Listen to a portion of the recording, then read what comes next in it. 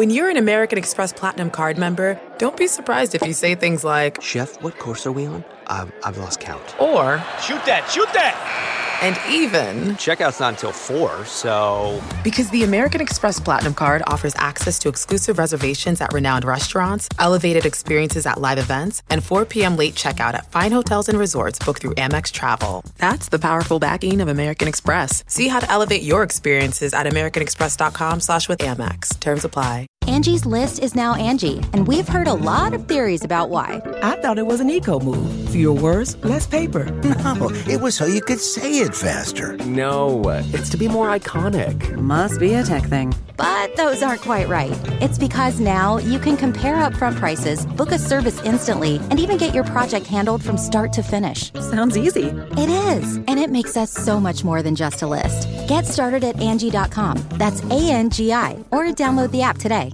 Welcome to ID10T number 1012. I am going to be performing at Goodnight's Comedy Club in Raleigh, North Carolina, August 8, 9, 10. If you just go to Goodnight's Raleigh website, which is Googleable, because I'm an idiot and I didn't get the website before I started. But you know what? It's fine, because the internet is a very powerful device, engine, thing, entity, AI. Or you can just go to id10t.com/tour. That'll also get you dates too. And yeah, come on out.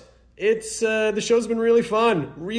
I've been meeting a lot of nice people at the show, so I hope to see you out there. And I don't think I've ever performed it. Have I performed in Raleigh? I'm not 100% sure, but I've never been to this comedy club, so I'm greatly looking forward to it. All right, the South in the summer. Should I bring a warm jacket? Real heavy jacket? A lot of corduroy? Sure. Let's talk about the ID10T community corkboard events at id10t.com. Like Melissa, who writes, I write short stories, or rather descriptions of historical events told by sarcastic observers. By a sarcastic observer called History According to Snark. I've started pulling up some stories with music and images. The goal, and some of the stories reflect this, is to turn the whole collection into a graphic novel of sorts. In the meantime, I just want to inform and make people laugh. Visit historyaccordingtosnark.wordpress.com. Also, Josh writes, I created a short documentary about my mom, Karen Nutter, and her journey to recovery and healing through AA and following her passions. Well, Josh, that is an amazing thing to do. She has many parallels to you, Chris. She grew up in Memphis, Tennessee. Nice. She realized becoming sober was best for her, and she had to rein in her hardworking nature and focus on things she is truly meant to do. She now mentors others towards healing as a friend and as a professional coach through her business, Coaching by Karen. We hope the film will help people see that addiction doesn't need to define you, and we hope the film will inspire others to follow their passions and continue to learn and grow, whether that be for 10 minutes a day or all day, every day. See the film by searching The Passion Project by Birdman Filmworks. Very, very, very, very, very wonderful.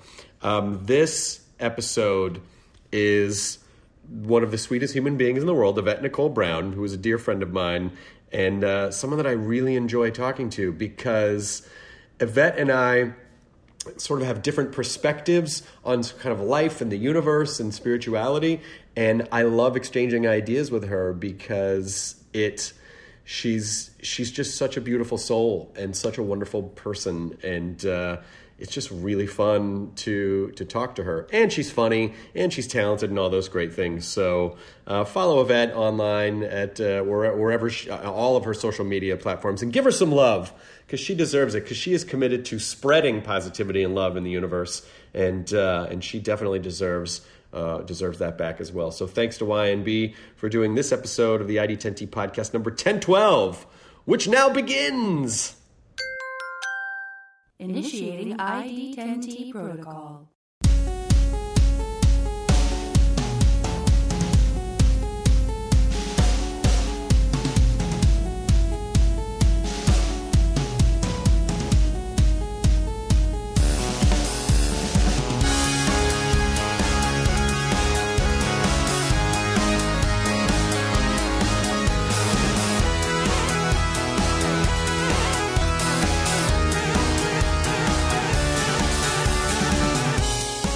Yvette and I have just finished, we're not chewing on mic, because we have just finished eating Delicious. I've just introduced her to her first green tea Kit Kat. Yes. And I also gave her some strawberry ones for the ride. To take home because it's a lot of traffic there. Have we started? You always start a podcast before you tell me we started. Did we start? Stop looking for my tricks.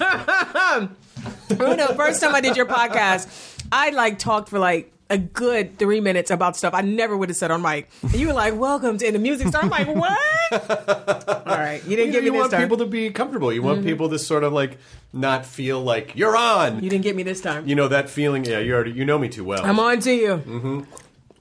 You know me too well. We're not going to. I mean, you don't have a notebook today. I don't. There's no need to talk about because zombies. I'm talking about me today. I know me. Okay. I should have my notebook about you. You should. I should be that well rehearsed. You know who told me that I definitely had to come do the podcast? Not that I needed someone to tell me I should do it, but Ron. Funches? Oh my God. He's the best. He's the best. You did his too. I did his, yeah. And we were talking about podcasts and good conversation. He's like, "Oh, you got to go do Chris's." So, yeah. You know, I loved that conversation with him because Ron is one of those guys. I mean, he's one of my favorite comics. I'm just such a fan of him. And you're delighted. I just watched you guys on Talking Dead. He's so funny. You are so delighted. I'm delighted by him. Yeah, you really are. And so, as long as I've known him, I don't know if we've ever actually sat down and had a full, in-depth conversation. Mm-hmm. And I just loved it because he's so sweet. He is. And insightful. He really is. And I love serious Ron Funches. Oh, and you never know when that one's popping up. You don't know when he's coming, but it's always, he's one of those people where when he has something really deep to say, it will blow your mind when you hear it, and it'll come out of nowhere. Yeah, and especially because, like I said to him when he did the podcast, he did something that that is most comics would never have to do, which is be a single dad with a son with special needs. Yep. But if you ever saw Ron out in public, you would never feel like he was weighted down by he had a very adult life at a very young age, right? And so he still managed to maintain his youthfulness and his joy, and his exuberance, and it's really inspiring. Yeah, and you're one of those people too that is very inspiring. Thanks, brother. Where you just where it's like, I know you're out there fighting the fight. As long as I've known you, you're like, I know the world can be a toxic place, but damn it, if I can just grab the curtain of the dark curtain of the world and just get even a beam of sunshine through, 100%. It's gonna happen. It's literally has become in the last few years more of a fight, and especially on Twitter, it's just ridiculous. But I'm trying every day to be a decent person. That is my only goal. I want to finish this life.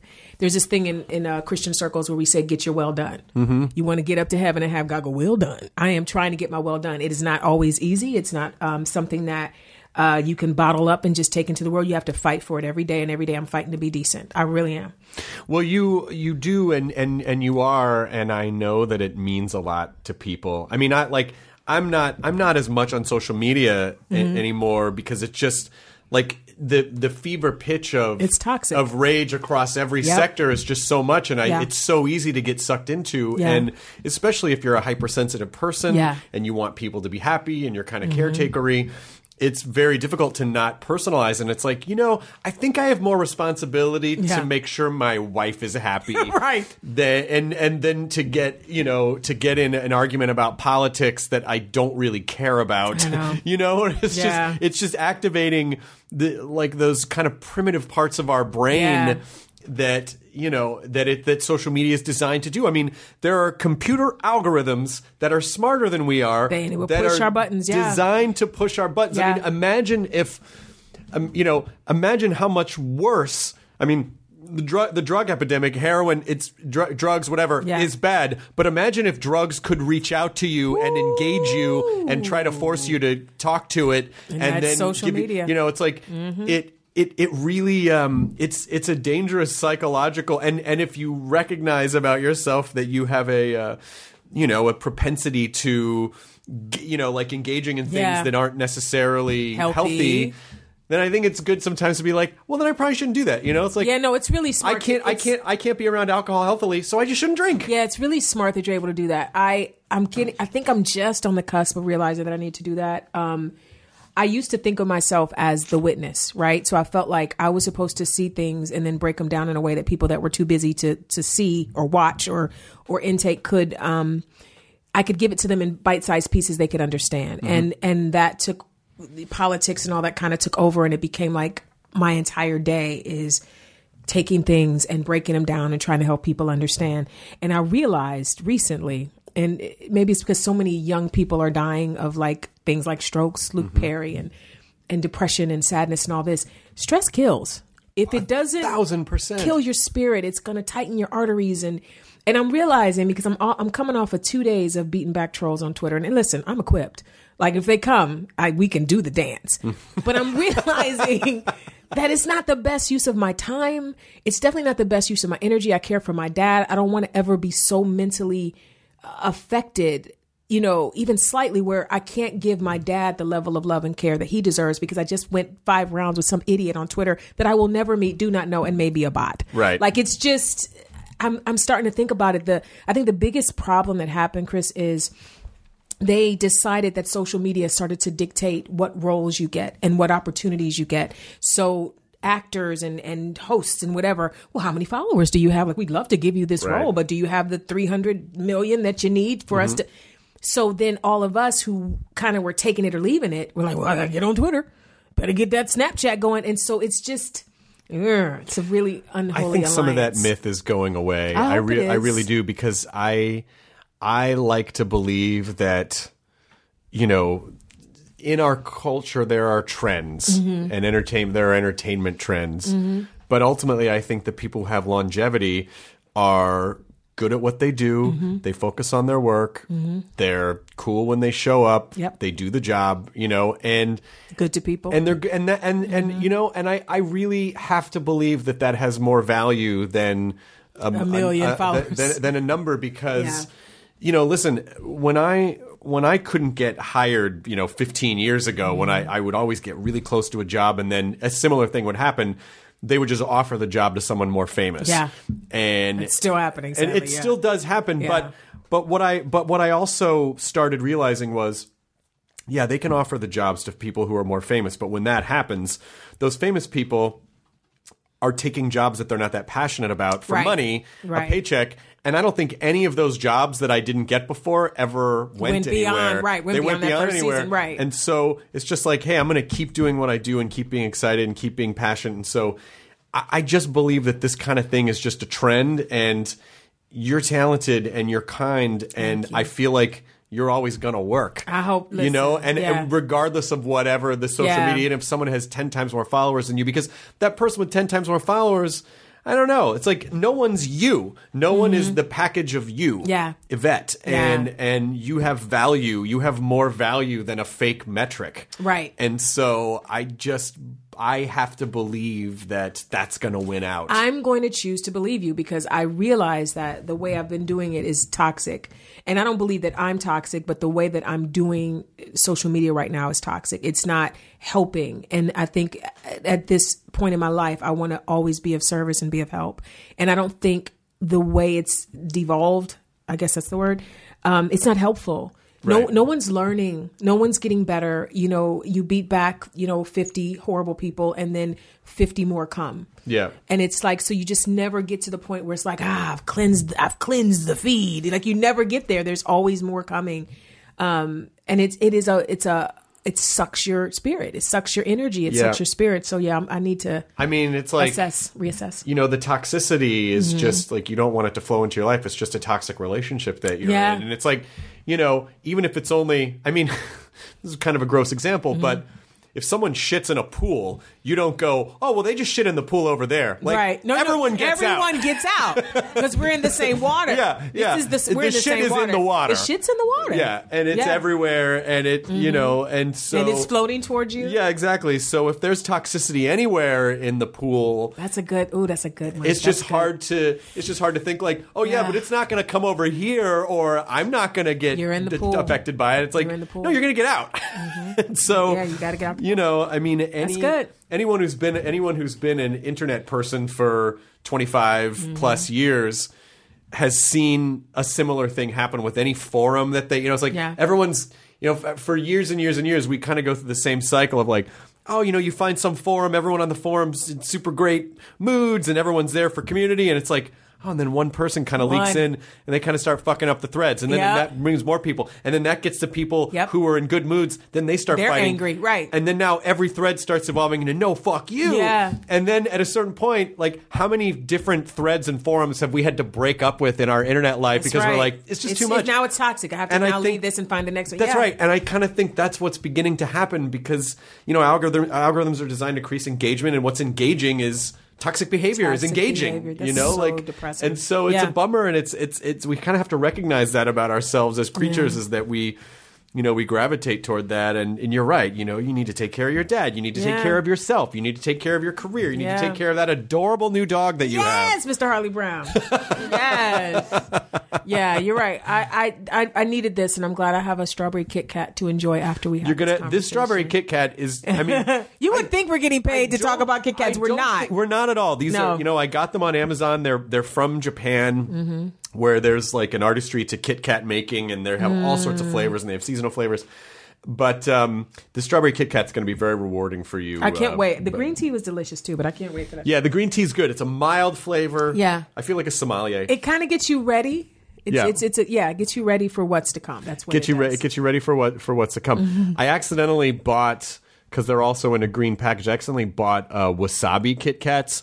Do you have one of those? No. That's exciting. I don't love them. Are they really hot? They're not really hot. It's just a sharp flavor. But, like if you, when you go home, if you start kind of researching, but there's like pumpkin flavored ones. Wow. There's marshmallow flavored ones that the package shows you like baking them in the oven and they like bubble up. Oh, so done. And so there's just a lot of really good ones. And so if you look up, there are certain retailers that have like international candies, or just like Amazon. I think Cost Plus does too, but I don't know if they have the. Yeah, you will discover is when you're in the Naruto. I think it's Naruto, the airport in Tokyo.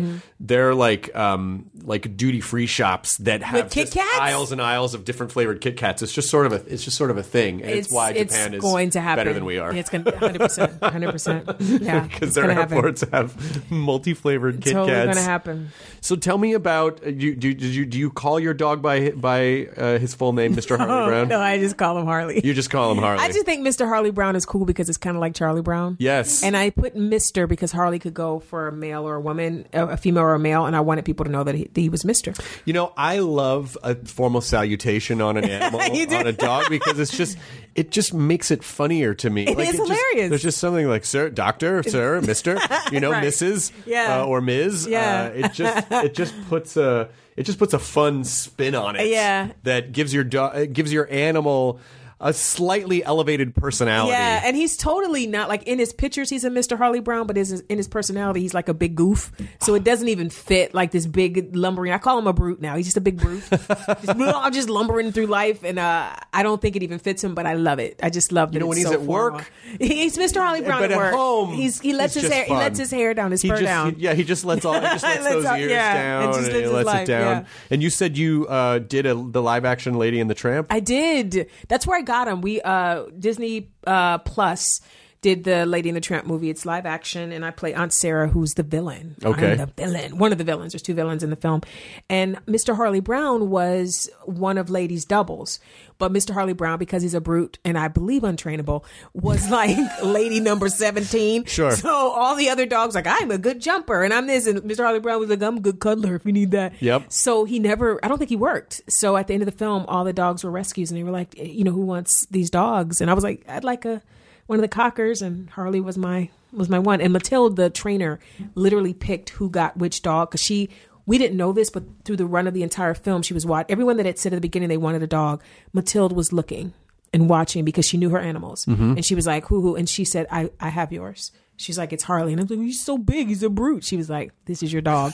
And she was right. He's big and a brute, but he's my dog. That is fantastic. And do you like the structure of a pet, the structure that a dog needs? I don't, but you don't know this about me, Chris. I'm lazy. I don't know if you know. Do you know? Oh, I'm so lazy.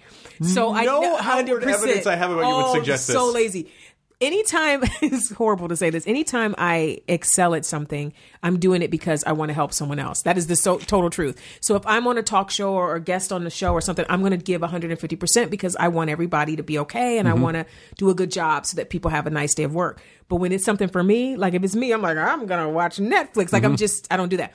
So there's something kind of good for me about he has to eat at a certain time. He has to walk at a certain time. If I feed him at this time, he'll poop by this time. Like I'm kind of getting a little bit of a schedule that I don't usually have because I'm kind of off work right now. So I don't have a 5:30 call every morning on Monday, like at Community. So I'm kind of, my life is my own right now. So my schedule is him.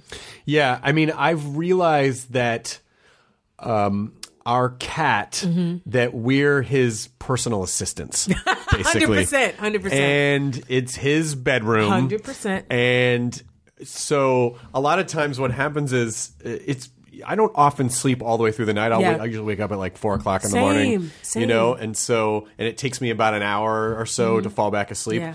And I hate that I do this, but I basically go into the guest room for the last couple hours of my sleep because by the time I fall back asleep at like 6 for another hour and a half, well, the cat wakes up, starts meowing at 7. Wow. And so I just can't, I don't want to start to fall back asleep and then meow, meow, because he gets fed at 7:30. Right. And I realize like, oh, this is his bedroom and we're here, we're just here to take care of him. Yeah. And that's just how it is. And it's okay. Yeah. Like this is the decision we made. I realized that my son has my tendency of clutter. I have a bit of clutter. And so, you know, when you first get a dog or a pet, you're so excited. And it's like, I don't have kids, so this is like my kid. So I'm like buying him everything. He's going to have a raincoat and he's going to have every chew toy imaginable. And so the house is like full of all of his stuff. And so what I try to do is I put them like in a doggy bed or something when he's not in it. And that'll be like his little toy chest. This little sucker goes in. I'll put everything away. He looks at me and then goes one by one and pulls it all out and puts it all over the house. What is that? My mom's dog not only pulls everything out of his bed, but he arranges them in a certain way. 100%. I'm like, what are you doing? It's OC dog. It's OC dog. Yeah. 100%. He's like, and he's not angry about it. It's just, and he watches me put everything away and then he waits till I walk away and he goes, let me go on and get this, and starts pulling everything back out. You know what he's doing? I believe he is making the environment, he is essentially controlling the environment and making the environment his. Yes, 100%. And that's kind of, it's his. I just gave up. I'm like, well, just leave everything out because it's going to end up out anyway. I know what it's going to be. And then the more you do it, the more it's going to be part of the game and part of the habit. Yeah, he thinks that this. And then he's going to get pissed when you don't do it. Fuck. Why aren't you? Right. Why aren't you cleaning up? Why aren't you doing this thing? Right. You know, just sort of hearing you talk about that and even just sort of thinking about your relationship with social media, and again, not to go into psychoanalysis. Let's do it. I don't mind it. Not my place. This is my completely help me. I love help. This is a completely unsolicited opinion. But you know, as my friend, my hope for you is that you are as happy and healthy as possible. Yeah. And I wonder if because you're such a caretaker, and it probably, you know, there's probably like a codependency element in there too, which is, you know. You want to make sure that you are not sacrificing your own well-being just to try to caretake everything else. I mean, your intention is good. You want people to be happy, but at what point, you know, it's like, are you going to be healthy enough for you? Yeah, you got to put your I think about put your oxygen mask on first all the time. Right. Like the first time you see it, it's like, well, why don't you want to take care of the baby? Right. But it's literally, you can't take care of the baby if you pass out because you don't have oxygen. That's right. So you have to put your mask on first. And I am the queen of making sure everybody else's mask is on. Yeah. Are you good? Everybody good? Which is what you're saying. Like when you go on someone else's show, you want to make sure everyone's happy. You want to make sure everyone's and I have to say, as a host, and I know you've hosted stuff too before. It is so helpful that Isn't it nice when someone does that for you? Yes, it is because I mean, I find that I'm almost too talkative when I do other people's shows because I feel like, oh, I want to give you I know what it feels like. I want you to have a break. I want you to have a break, and I want to make this easy for you. And it's hard when people come on a show and they give you one-word answers. Yeah, and you're like, you know the story. I've told this before, but you know why the Notebook began because of doing your show, right? No. The week before I did Talking Dead for the first time, because I always research a show before I go on, and I was watching the episodes. But the week before, and I won't say who it was, but the week before, the person on there, lovely, funny, amazing, but could have given two shits about everything that you guys were talking about. So it was like every question was like pulling like teeth. And I don't know if this person had ever even watched the show. Like, it was just kind of like, this is the beginning of Talking Dead. So no one knew what it was going to become then. So it was, this is when we were still playing the game at the end. Remember the shooting game? Oh my God. That's how long ago it was. About that. Yeah. Oh my God. Yeah. There was a period of time where we had bands play on the man. show. It was the early years. It was like, it was like maybe, it was definitely first season. So I remember thinking like, I just saw you, and you never look like you're sweating or like it's a struggle for you. You make it look easy, and I say that every time I do Talking Dead. I say to the audience, like, Chris is the best at teleprompter reading. He can read a prompter. You and Tom Bergeron are my two top teleprompter people. You can read a teleprompter as if it's coming out of your brain. It doesn't matter how fast it goes. It doesn't matter if there's weird words. You guys it sounds like it's coming right from you in the moment. So anyway, so you looked like you were fine. You didn't look like you were struggling, but I knew that feeling of, can you just answer this question can you give me something? So that's when I started taking notes, because I was like, when I go on, I'm going to make sure that he doesn't have to do that. Yeah. I appreciate that. Yeah. I mean, it's very helpful. And also it became, I mean, that's, for a show that is about a fandom that is supported by fans. Yeah. It is vitally important that those fans know that the people who are on that show are also fans and in the community. Yeah. And so I know there have been people who've been booked for the show before, and even like a day before, they're like, the publicists will be like, before the publicists are like, oh yeah, they're caught up, and then it turns out they're not caught up. Never seen it, yeah. And our showrunner, Brandon, will say like, well, yeah, they can't come on then because it doesn't work if they're not. And it also is a protection for them, because the fans of Walking Dead The Walking Dead and Talking Dead are rabid. Yeah. And you do not want to disrespect them by coming on going, oh no. Yeah, exactly. And it is an incredible fan base. And, even when they're angry, it's their passion. It's their passion. Like they love the thing. And we all have jobs because they love the thing. That's right. Whether they're angry or happy. Yeah. We owe them 100%, a lot. 100%. And so I feel like we owe them that everyone who's on the show is a fan of it. Yeah. So that it's part of the community and not, just someone trying to promote a thing. Speaking of that, you are greatly requested at any Walker Stalker something. They love you. I have been so dying to go to a Walker Stalker. And what usually ends up happening is work, right? Work. Yeah. Work or like stand-up dates or whatever. Yeah. Because I don't, like stand-up dates you can only do, you don't really tour during the summer. So it's like I'm doing tour dates now and then tour dates in the fall, especially the one in Atlanta, like the mega one. Yeah. I so want to go. I'm so excited to see it. So bad. And I also feel like if I go, I should do something. Like I should do like a presentation or like. But that's what it feels like. But what I've found is that more than anything, they just want you. There's people that come to Talking Dead and they'll get to see you there. And if someone's blessed to be up close at one of the Comic-Con panels, they can have a little bit of you there. But there's something about you at a table with your name and your picture behind you, and they can get in line. They can wait as long as they want just to have a moment to go, I love you, or, your work has blessed me, or please sign this, like whatever. It's that instant that they get to have with you. That is what it is. You don't have to do anything else. Now, you, of course, can host a panel if you want, sure. But it really is just that one-on-one time that they want. I don't think I've ever had a bad experience in the wild with a Walking Dead fan. Yeah. Even when people have said like, oh, I don't like something that's happening on the show, or I didn't like this. It's like still having those real world experiences with people and fans and people who are in your community of folks. Like it's so valuable.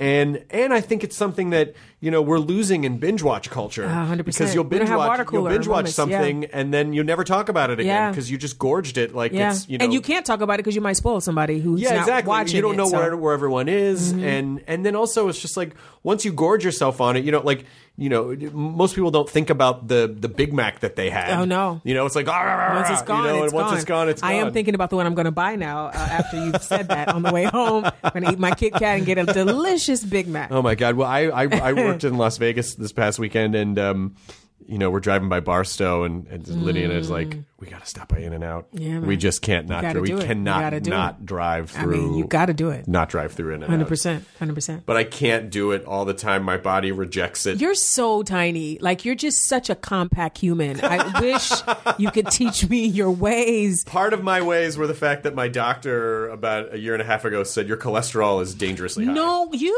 Yeah. How? I think it's genetic or stress or whatever. I don't know what it is. It might be stress. But it was real high. Yeah. And I was drinking chai lattes from Starbucks 2 or 3 times a day. Woo. And then I realized how much sugar that is to intake. Oh, they're so delicious, though. They are, but I had to give them up. And so I haven't been drinking those for like a little over a year. And, wow. And so then, I mean, it's basically like drinking a candy bar, a delicious...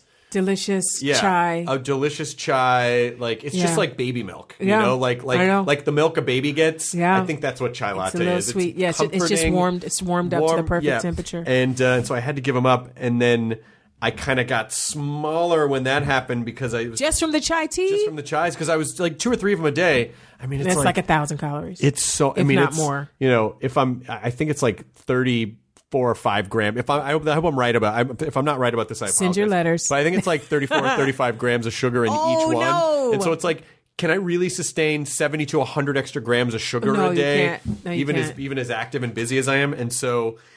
You know, if anybody could, you could, but nobody should try it. So yeah. it was really just for health that I kind of had to alter my diet, and I went to a partial vegetarian diet. How's that? You still there? Yeah. Okay. We have this great food service that is very helpful with that called Sakara, and they make these really great vegetarian. So I'm not I still eat meat, but part of the time for health reasons. Yeah, because you do a little, but for health reasons you need to. Yeah, I mean, it's like I know dudes who are in their 50s or 60s and they're vegetarian and they just look healthy. Yeah. And so but I do enjoy eating meat and I do like some of the benefits of that, but I also... Do you work out? You look like a runner. Do you run? I do. I don't like a run runner. a ton. Like my knee gets a little tricky sometimes. Well, we're a little older now, Chris Hardwick. What? I don't understand. What? So you can't just do whatever you want? No, you can't. My body told me that. My body told me to tell you that. I've had the same trainer, Tom, since 2005. Mm-hmm. And I exercise with him 2 to 3 times a week. And do you do it at like 5 o'clock in the morning? No, I do it usually in the afternoon. I feel like I want to interview you. Like, what's your day like? You know what? This is your time. If you want to ask me questions, I'll answer anything you want. What's your day like? You know, if you want to ask me questions, this is your time. This is your time. Because I literally have a mental picture of you. I'll tell you. Like, tell me what you want to know. Getting up at like 3 a.m. This is what I think your day is. Okay. You just debunked it, but in my mind. You get up at 3 a.m. and you hit the gym. It's like you either go out and run in the neighborhood or you get on your treadmill and you run for like 2 hours. So by 5 o'clock, you're ready to have your delicious, sugar-free chai latte. Lydia's getting up now and she's going to her job, doing what she does. And then I think you just go from meeting to meeting or show to show or planning session to planning session. I feel like from 8 a.m. to 8 at night, you are like, rah! Is that it? That's not entirely inaccurate. Okay. But I don't... I get up at like 3 or 4 in the morning sometimes just out of... Insomnia. Or... I also just think my body is wired to sleep for like 4 or 5 hours. Yeah. And I wake up. Mm-hmm. And so... What's helped me a lot go back to sleep is learning transcendental meditation, which I've been doing for a year. I keep hearing about meditation. You're the third person to tell me meditation. TM is the best. Really? Yeah, especially if the wheels in your brain spin a lot. I recommend it because it's helped me. And you get better the more you do it. Yeah. But it's helped me fall back asleep faster, and it's helped me just be a little more centered, and a little more focused, and a little clearer, and have a little more space between me and the world, or reacting to stuff or whatever. Yeah. And so that's been really helpful. But I usually get up around, like, I fall back asleep and sleep till like 7:30 or 8. I'll go have breakfast and kind of just and pretty much like start the day. But I usually train with Tom either sometime between noon and 4, whenever my schedule. And I have a little gym at the house, and so we train at the house. And so, I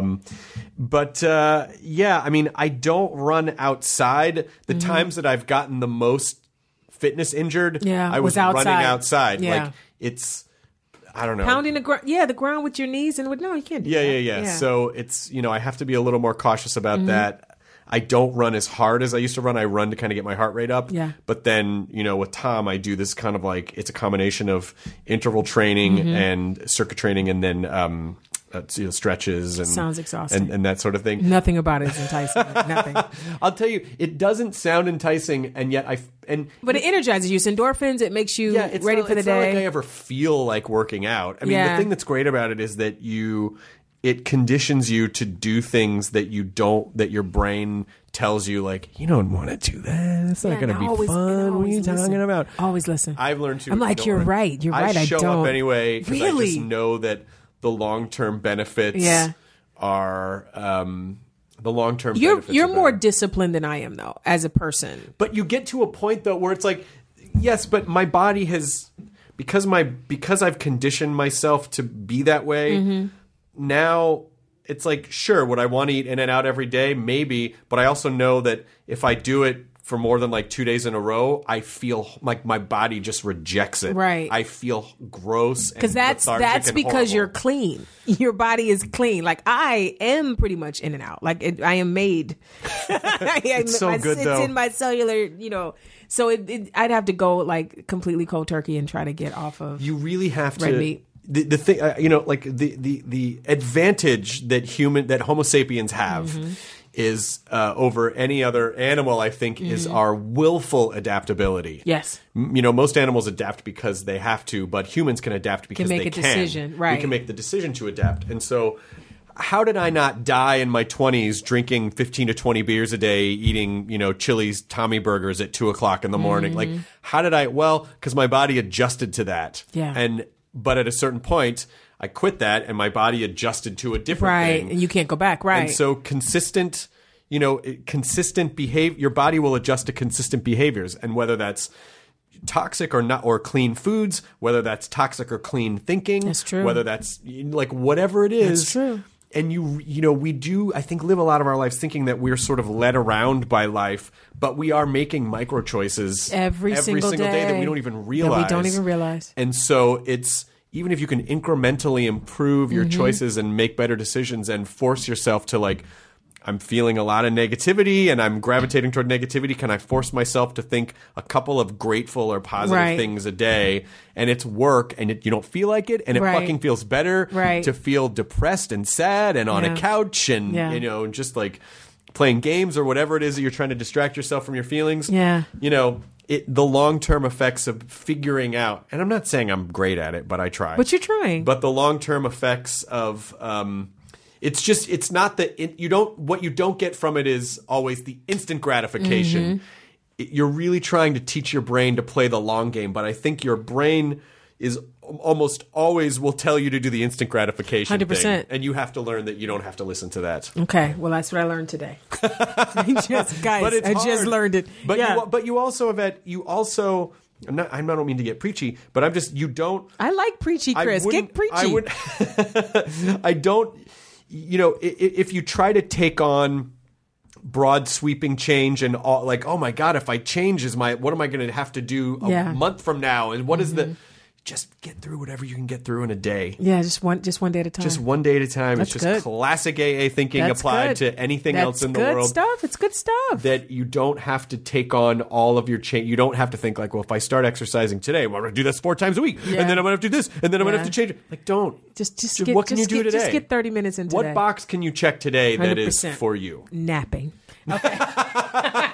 Naps are great. That's why I think you might like TM, because you should do it 20 minutes in the morning and then 20 minutes sometime before dinner. And it just clears your mind and centers you, yes? Yes, it clears your mind and centers you, and it takes you to a restful place that is, like, I think more beneficial than just sleeping in the afternoon. Understood. And you only do it in 20 minutes, and you feel refreshed, and it just starts to kind of like...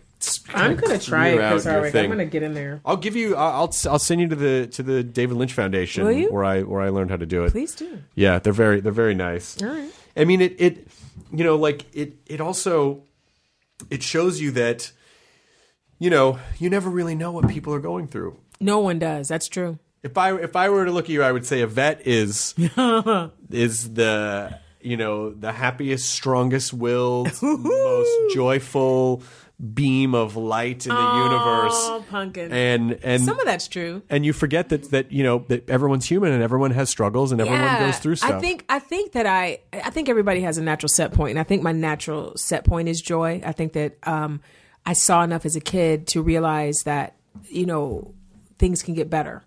Right. Mm-hmm. And so anytime I'm in something where it feels like, this sucks, I always know that it can get better. I'm not saying it will, but it can. So my natural set point, even if I'm really down or mad or whatever the negative things are, I can always, it's always going to go back to sun to come out. That's just naturally my natural set point. So it's the struggle comes in when I try to help other people get to that place, because for me, kindness makes sense. Mm-hmm. It's easy. It's not, to be hateful to people is hard for me. Like I feel like in my gut if I am mean to someone on purpose. Now there's things I say sometimes, I'm sure, that people are like, well, that was rough, because I'm very blunt.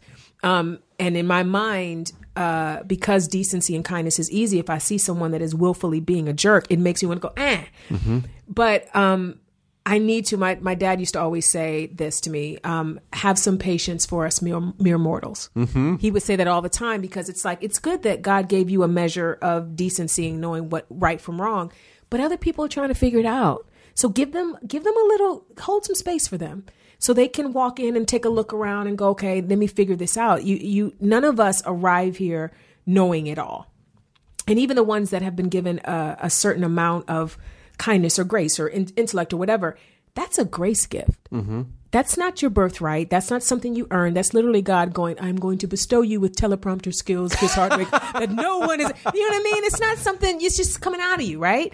So walking around puffed up because you're kind is not God's will either.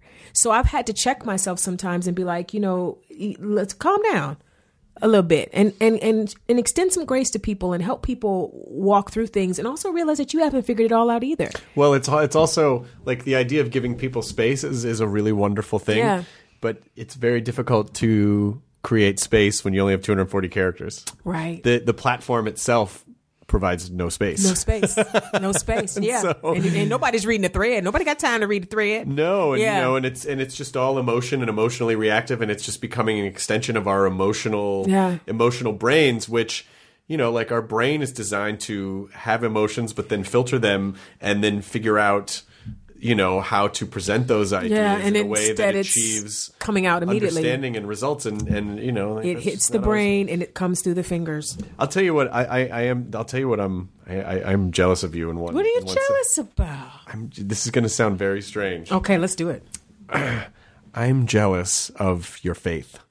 Pumpkin, you've said that to me before. Why? What is it? Because there's just something where and maybe this is a recovering, addict kind of a thing, where I just, where it's like, I want to be able to fix everything. And sometimes it's very difficult to just let that go and say, whatever it is, not that you have to believe in an old man with a white beard sitting on a cloud. Right. But, even if in the releasing of stuff is just that, hey, you know what? It's not my responsibility to control the world around me, nor can I. I can only control how I respond to the world. Yeah. That's my domain, is sort of that faith that, hey, you know what? No matter what, you'll be okay. It's fine. The world's fine. You'll be fine. You know what I mean? And that. But let me ask you this. Haven't you found that to be true, though?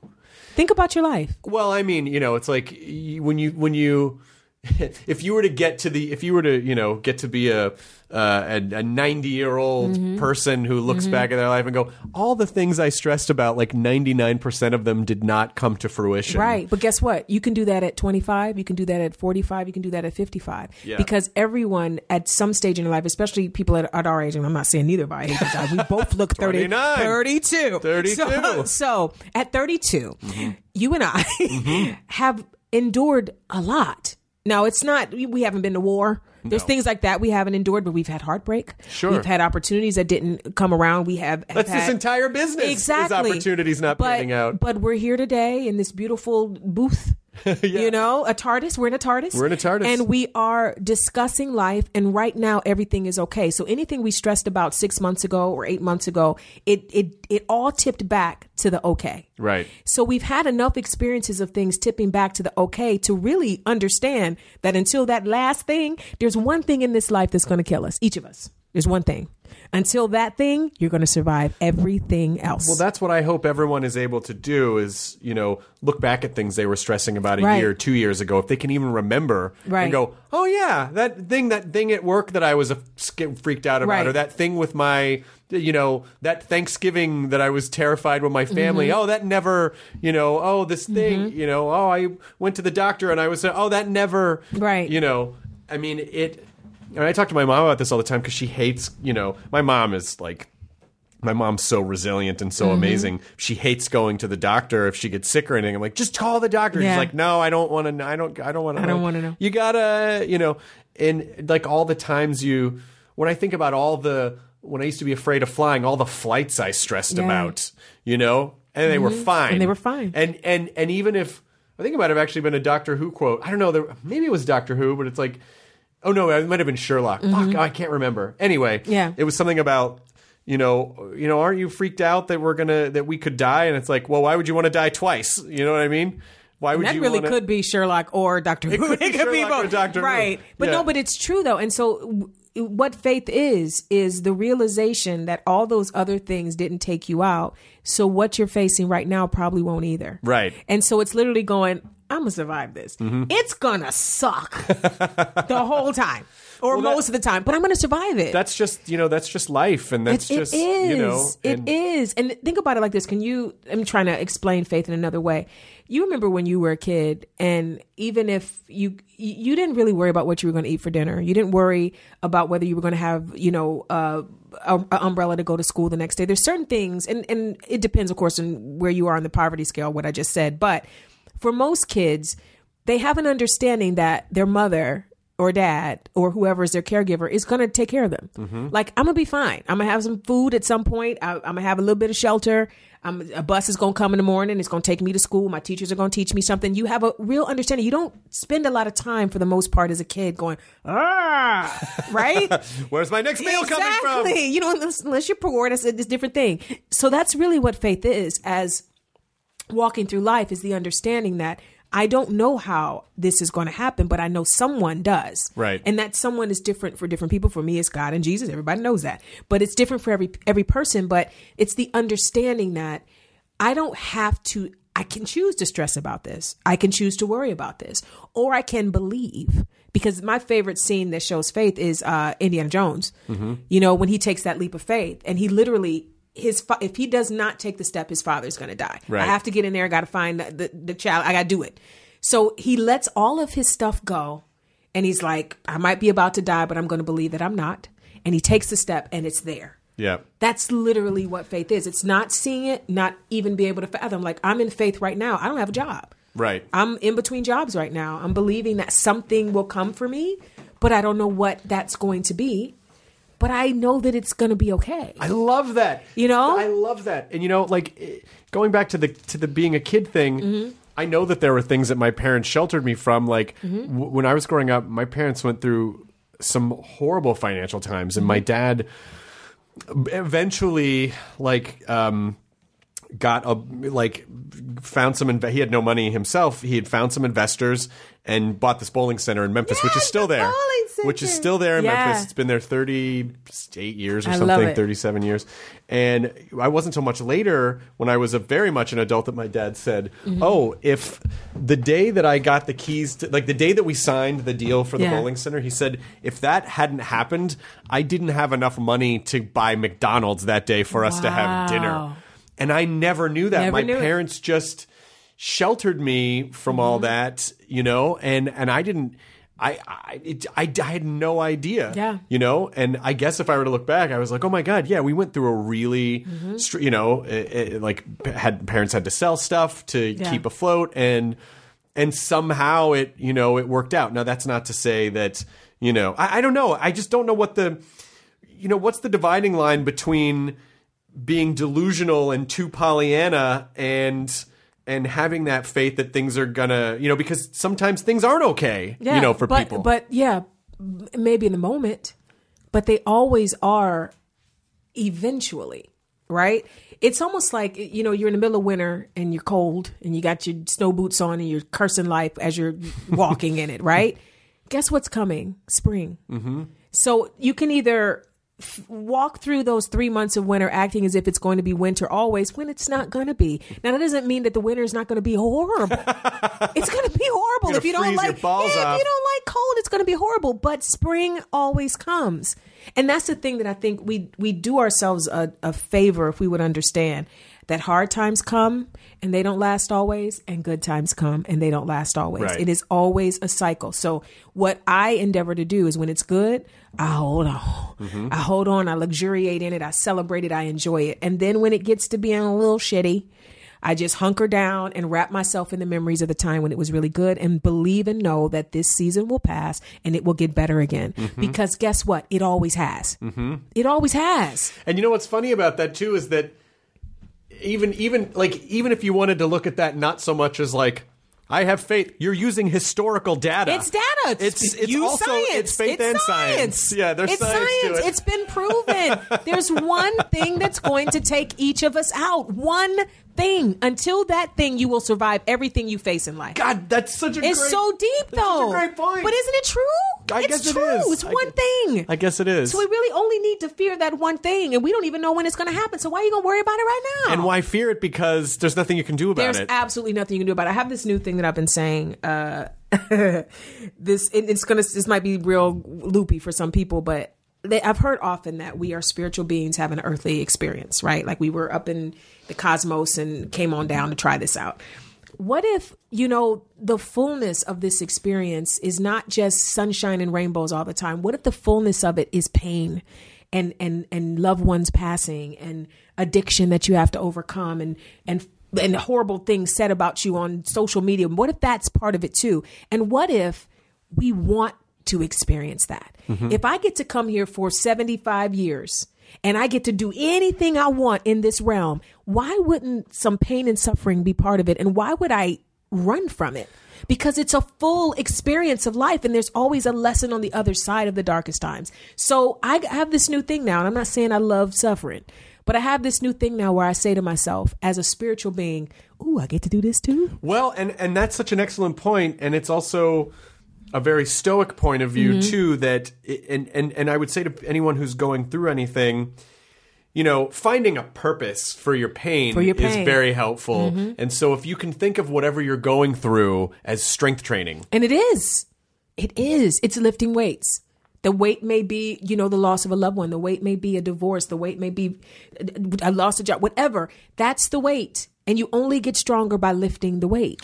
I want to read. Read an email from. Read the email. My friend Ryan puts out this, and he was on the podcast a couple months ago. The dailystoic.com, and it's just a great. It's just a great daily email list that just kind of gives you.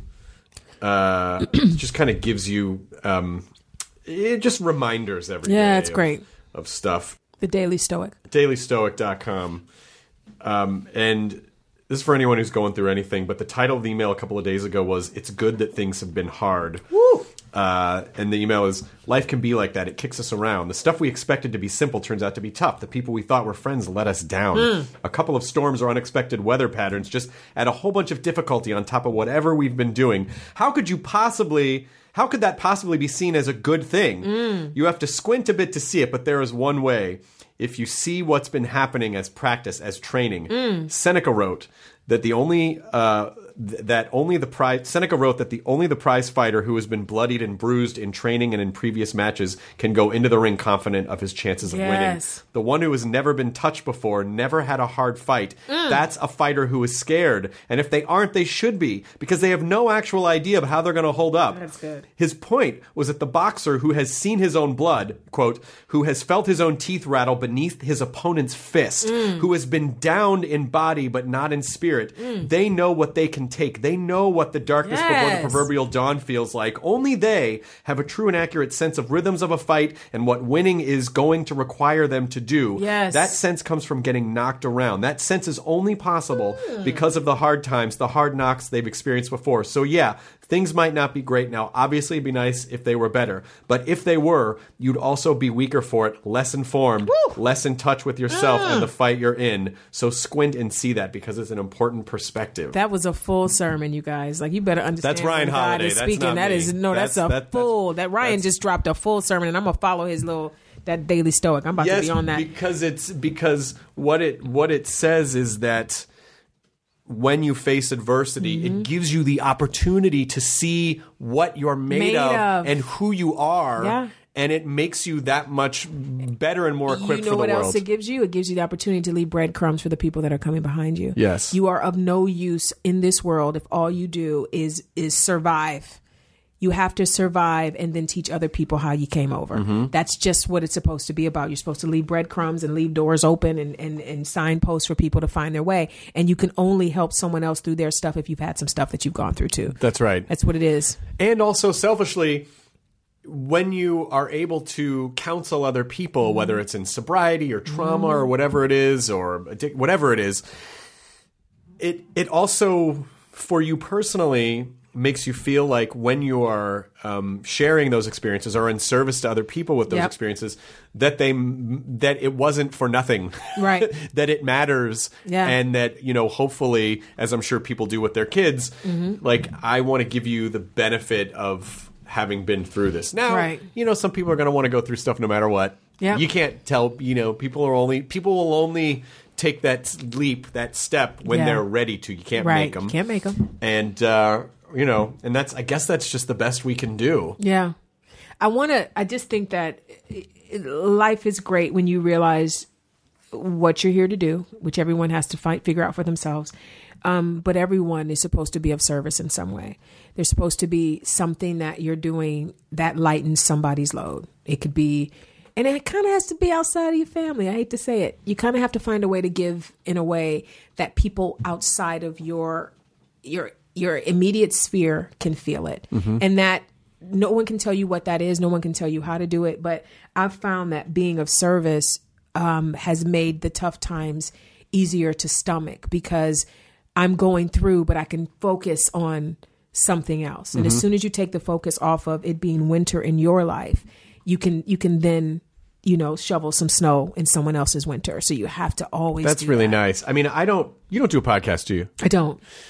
Listen, it's I know there's a million podcasts and stuff, but to me, I really hope you consider this because I think what you're trying to do on social media is the equivalent of running through a city and grabbing people and be like, let's get out of here, you know?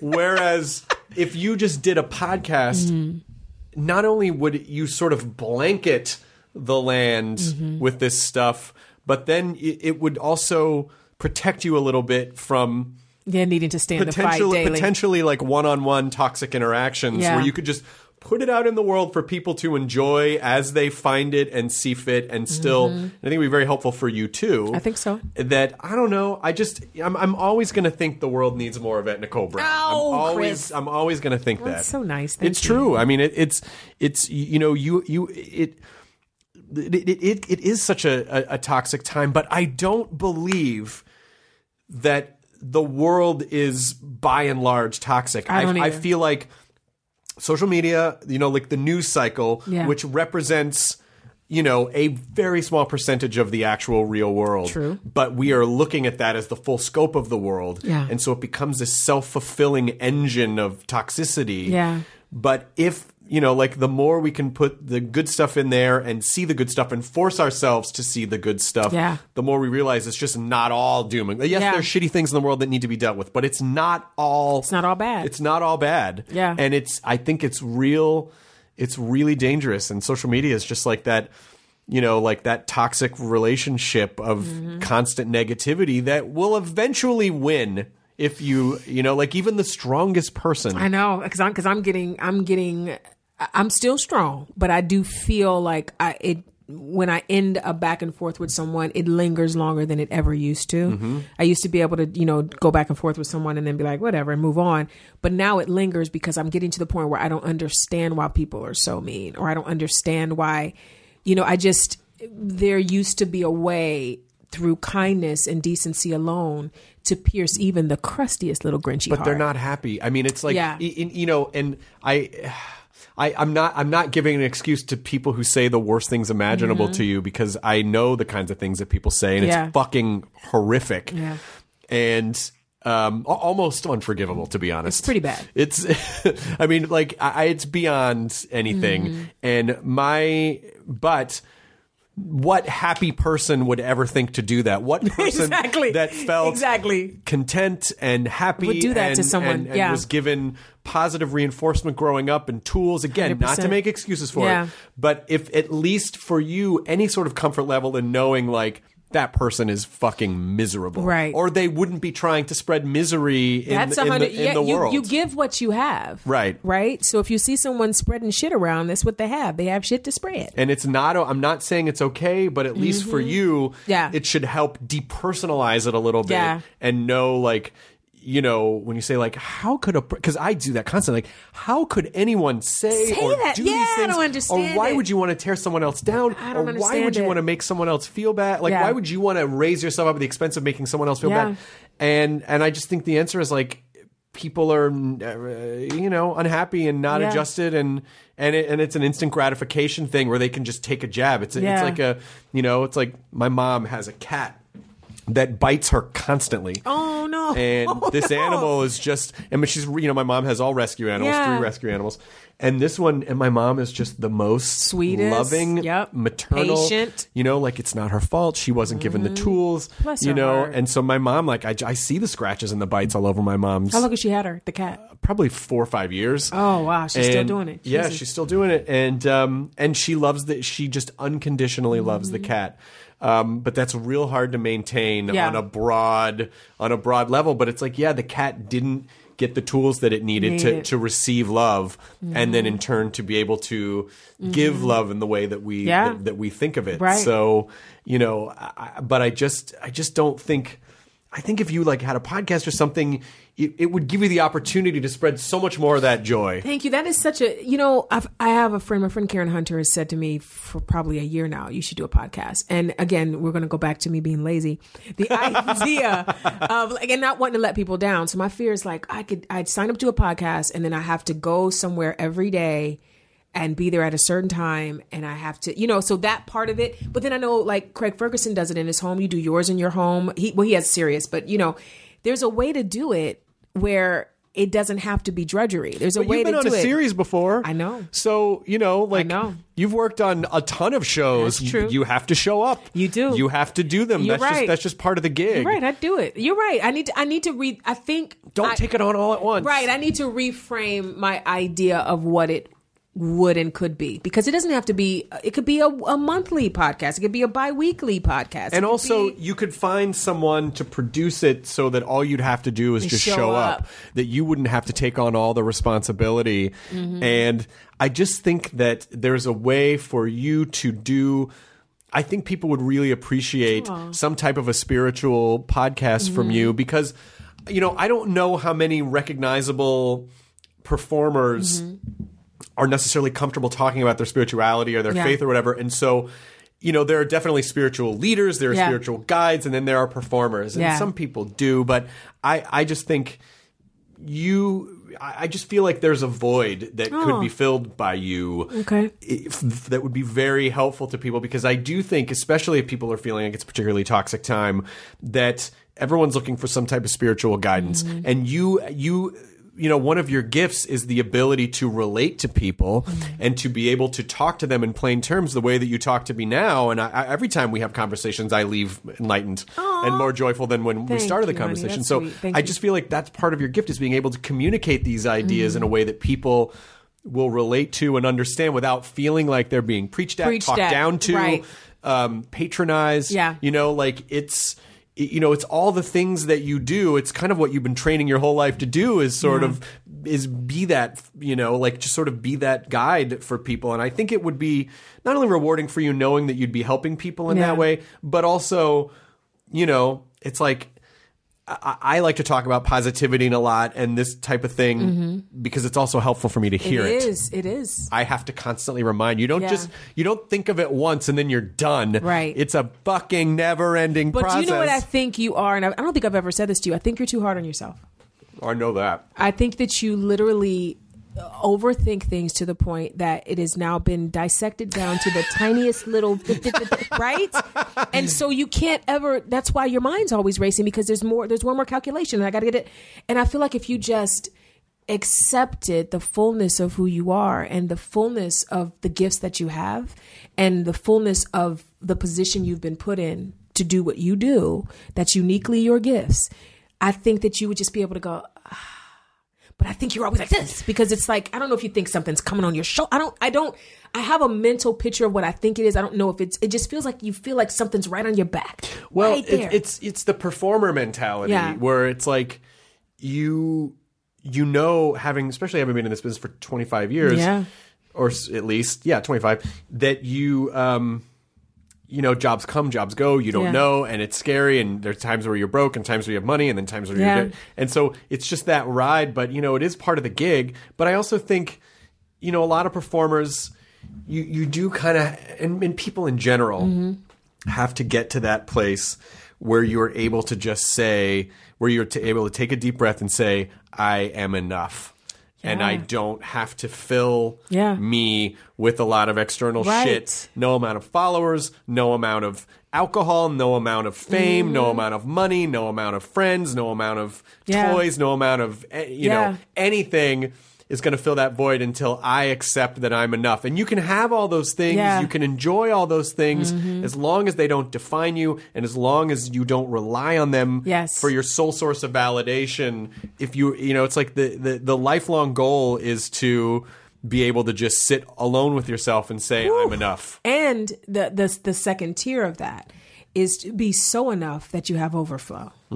Because again, it goes back to, we are not supposed to spend our entire lives just figuring out the alchemy of ourselves.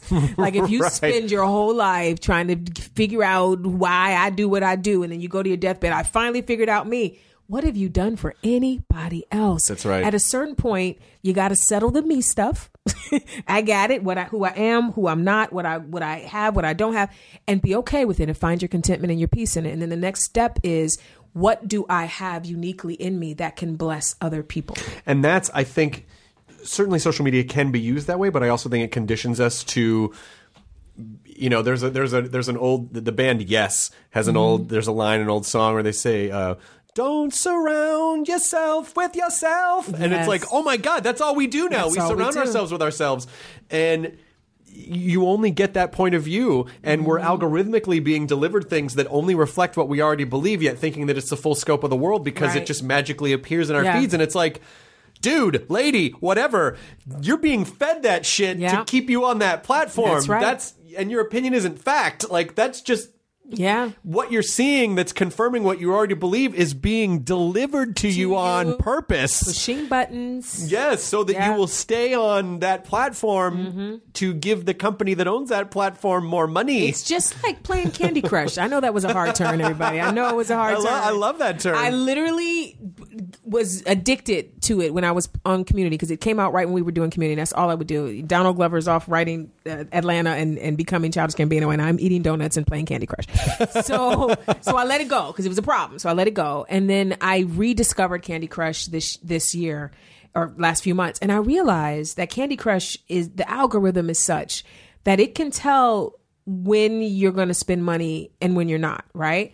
And so if you start the game and you never go for money, if you never use money, like if I'm going to play this round until I get out, they leave you alone. Once you prove that they can frustrate you enough for you to use your credit card to get a hint, they got you. Yeah, so it's the equivalent of like feeding a stray animal. 100%. It's like, oh, now all the animals are coming. I got it. I know how to get her. And so it's the same thing with social media. It's like whatever the algorithm is, the bots use or whatever, it's like they can tell right when you're on the edge and this will flip her over and then we can get a whole bunch of retweets from her and she's going to be upset all day. Yeah. It's just weird. And the more I always try to figure out the purpose of things. And I really feel like besides catching up with you and being in a TARDIS, I think today is the understanding that I do need to think about a podcast. And 2, I need to get off of social media. Like maybe not completely off, but I think I need a break. Yeah. I think I need to, even if it's like I go on it for an hour a day, or I go on and check out everything and then get off for the rest of the day. I need to do that. I also need to turn off MSNBC, by the way. That's on 24 hours a day. I watched MSNBC so much, I blew out of television. That's incredible. The TV never was off. It was on for like 3 months. Because I have insomnia, so I'm watching it 1 o'clock in the morning. I'm watching it, and it's the same show. It's Rachel Maddow like 3 times in the morning. So I like to think about, people kind of go through their day and how they define their day and what they focus on. And again, I'm not good at this, which is why I'm saying it out loud.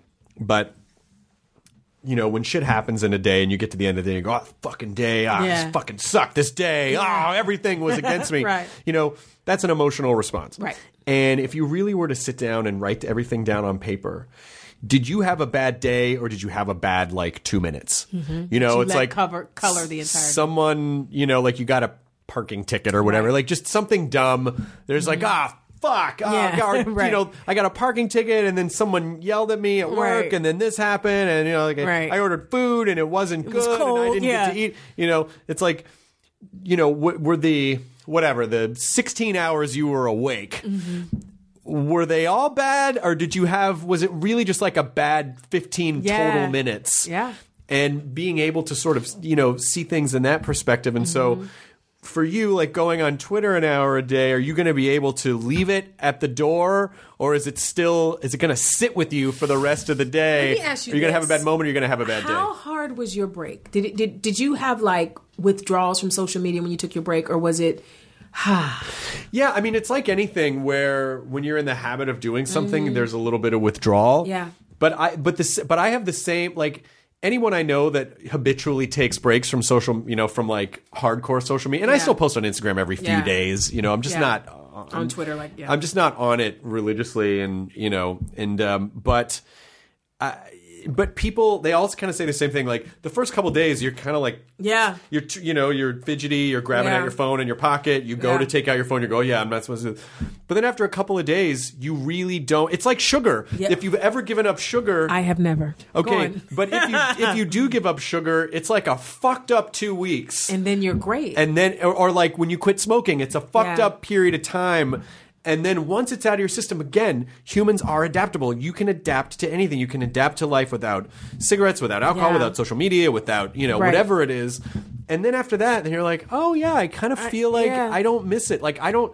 I never thought I was going to be able to quit drinking chai lattes because my body demanded them several times a day. Well, I had a problem with them too. I can't believe it. We have the same problem. Yeah. And then when the doctor said these are terrible for you, when I realized these are bad for my health, but I had to make the decision. But it's kind of the same thing with water because I only drink water for the most part. There's sometimes I might, if I'm out, I went to lunch with my friend Len today and I had they had a fruity strawberry banana smoothie kind of thing. But usually it's water. When I was on drinking Coke and all the sodas and stuff, the idea of water was disgusting. I don't care what temperature it was the nastiest thing ever.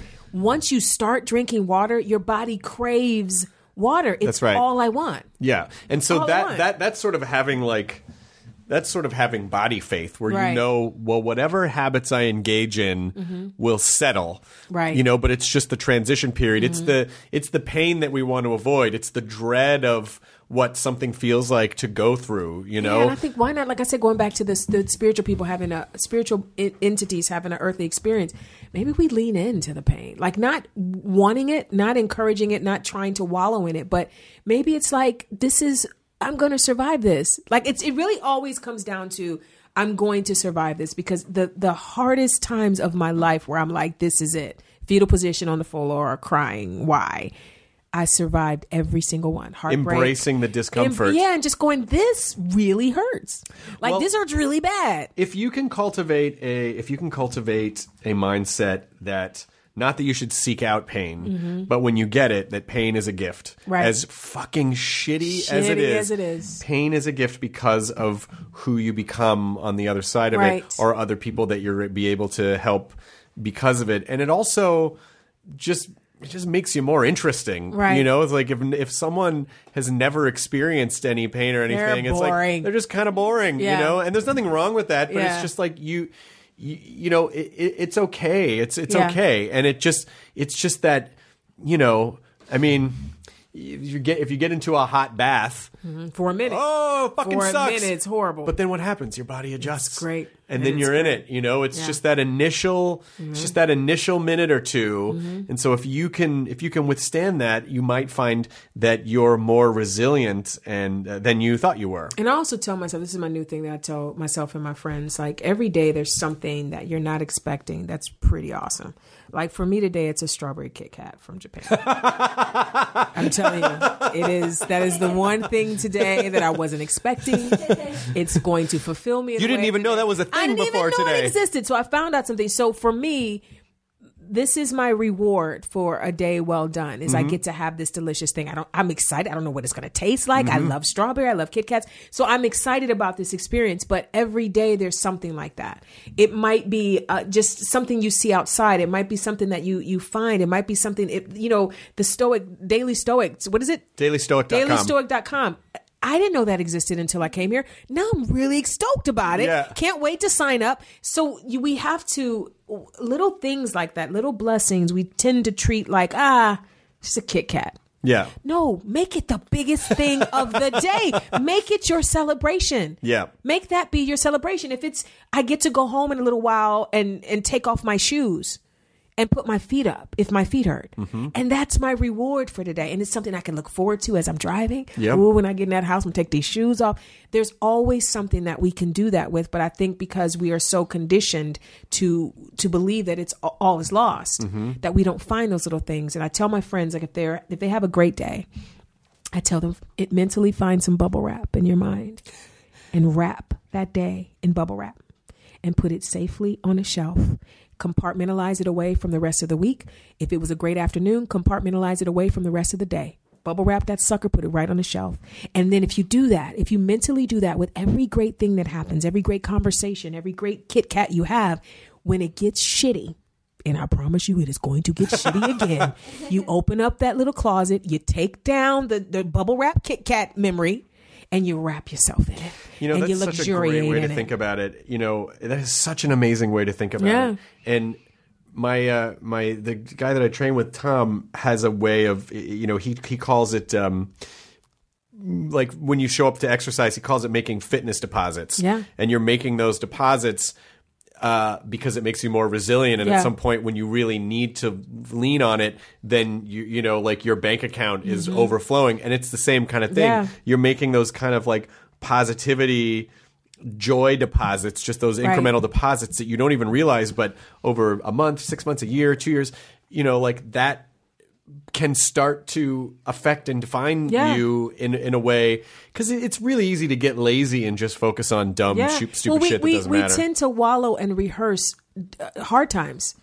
We can retell a shitty time in our life, like verbatim. Yeah. And then she said this and he did this. And we can, your face changes, your countenance changes, your shoulders slump because you are now living a memory that is horrible. But the good stuff breezes right by. It does breeze right by. When you're so busy catastrophizing. Yes. And again, it is, I believe, a survival mechanism because you're trying to, I guess to a degree, control the outcome. It's like, oh, if this happens, I need to be prepared. But it's like, if it's going to happen. It's going to happen. It's going to happen. I believe in putting your fingers in your ears and la on your way through catastrophe. Right. You know what I mean? Like I would be on the Titanic. I would be one of the people like sitting, listening. If I didn't have a boat. Now, first I'm going to try to get a boat. Yeah. But if I can't get on a boat, I'm going to be the one enjoying the beautiful violin playing. And just because we going down. Yeah. So I'm not going to be crying and rending my clothes as we're going down. If we're going down, if this is the one thing that takes me out, I'm going to dance on the way out. Well, and it, you know, and it's like, you know, not to get too dark or morose, but my, you know, when my stepsister lost her oldest son and he died in a car accident, he was 19. And I was, you know, at the funeral, and of course everyone is just destroyed. But afterwards I was talking to her and they're very, you know, they have a lot of faith, you know, and to just be so awed by her strength and saying, this is horrible, but we're going to survive it. And you will. And just be like, and just go, how many things do we catastrophize that are not losing someone? Yeah. That we catastrophize dumb stuff to try to prepare. And it's like, nothing could have prepared her for that or the family for that. And yet here they are. This is the hand they were dealt, and they're surviving it with such grace. And I have so much respect for them. And it is that kind of thing where, who are you going to be in those moments? And if you do make those deposits, whether it's the positivity deposits or, health whether it's meditation or faith or whatever it is that is decisions that are positive for you. Yeah. Then in the moments, in those horrible moments, like those are the tools that you will have set up in your toolkit to help guide you through those horrible, horrible times. And they come for all of us. That's the thing. I think we think that life is going to be easy, and it's not easy for anybody. It's difficult in different ways for everybody. But it's not easy for anybody. And so if that is the truth about what this existence is, then you need to prepare yourself for some times when it's going to be shitty. Yeah. And because how many people do we know that have seemingly every material thing they could ever want, and they're still not happy? And how many times have you been traveling or met someone who it's like, oh, well, they don't, this person maybe doesn't have much, of any material thing, and look how fucking happy they are. Look how joyful they are. And so I do think we're too obsessed in our culture with, and I say this as someone who has a lot of stuff, but how obsessed we think that is going to be the thing that, that is going to make us happy. And it doesn't. Do you know what's been so freeing for me in this season of not having a set job? I have jobs. We all have jobs, but I don't have like a place I go every day. I get a lot of people going, so what are you doing next? And I go, nothing. and they're horrified because they feel like, oh my God, I said something. I'm so sorry. I'm so sorry. And I'm so gleeful whenever I say it. Like every time I get to say I nothing and I don't know, I'm always like, yay. Yeah. I kind of like not knowing. Let me tell you something. My friend Angela Williams is like one of my spiritual mentors. I love her. She's raised 3 sons in the industry. She's an amazing momager. She's just all of that. She reminded me of there's a biblical year. There's a word for every year. Okay. 2018, the word was bondage. I knew you were going to laugh. 2019, the word is faith. Really? So most of the people that I've talked to, 2018 sucked in 1,000 different ways. And a lot of people felt like they were tied up, like they couldn't breathe, they couldn't move, like they were handcuffed to all these circumstances, most of them that they didn't do, they didn't cause. It's just like they couldn't move, right? Bondage is literally being tied down and held down against your will, right? So if we're going from tightness and bondage to faith, then that means everything that bound us up in 2018 is going to release. But you got to have faith to know that you've been loosed, right? There are some people that were in bondage in 2018 and they're in 2019 still thinking they're in bondage. And they're not in bondage, but they're in faith. And you can't see faith. Well, I think that's why kind of living in the same... again, I don't want people to get tired of me talking about social media, but I just think that, if that's the full scope of your world and your experiences, it's going to be difficult to break free of that bondage. And you're really just going to see more and more of it because that's what's more and more engaging. And you're going to have to seek out the other stuff, which again goes back to my previous hypothesis that is why your voice needs to be in the world more, because it is kind of your mission to remind people of that. They need you. People need you. And, the reminder is just that we're okay. Like, I just think that so many people feel like they're not okay and they feel like life is not okay, and it's really okay. It's not great. It's not going to always be great, but it's okay. And you can survive in okay. And sometimes it'll be extraordinary. But mostly it's just going to be okay. And that's all right. Yeah. You know what I mean? I don't have a job right now, America. I'm hoping for some jobs to come in. I've got some irons in the fire. But right now, as I sit here talking to you, I don't have a job. And I'm not terrified by it. Like, I kind of like that I That's can come... incredibly powerful. I can come talk to you in the middle of the day. I'm getting, again, my strawberry Kit Kat. Mm-hmm. That was a nice surprise. All of these things are things that are happening right now because I don't have a job. So instead of wallowing in, well, I'm not... Why don't I lean in and go, it's kind of cool to not have anywhere to be. Right. Right. And you can do that in your life. Whatever that thing is in your life that you think is really bondage is actually freedom. How many friends do we all have that, are single? They're like, I just can't find a significant other. I just can't find a significant other. And they stress and they do all the dating apps and they go on dates and everyone sucks because dating sucks. And then they can't fucking, and then at a certain point they just go, you know what? Fuck it. I am just fine being alone. And then the next day. Married in 3 months. Exactly. Right. Yeah, exactly. That it's almost like, I don't know if it's if it's a coincidence or some universal law of attraction or whatever it is, but something happens when we let go, and I think that's what it is about tightness versus being loose. And that's what I think it is about faith that's so fascinating to me, and so why I said that earlier. Like, I'm so jealous. It's just being able to just sort of let go. What would happen if you just let go? I don't know. See? That's faith.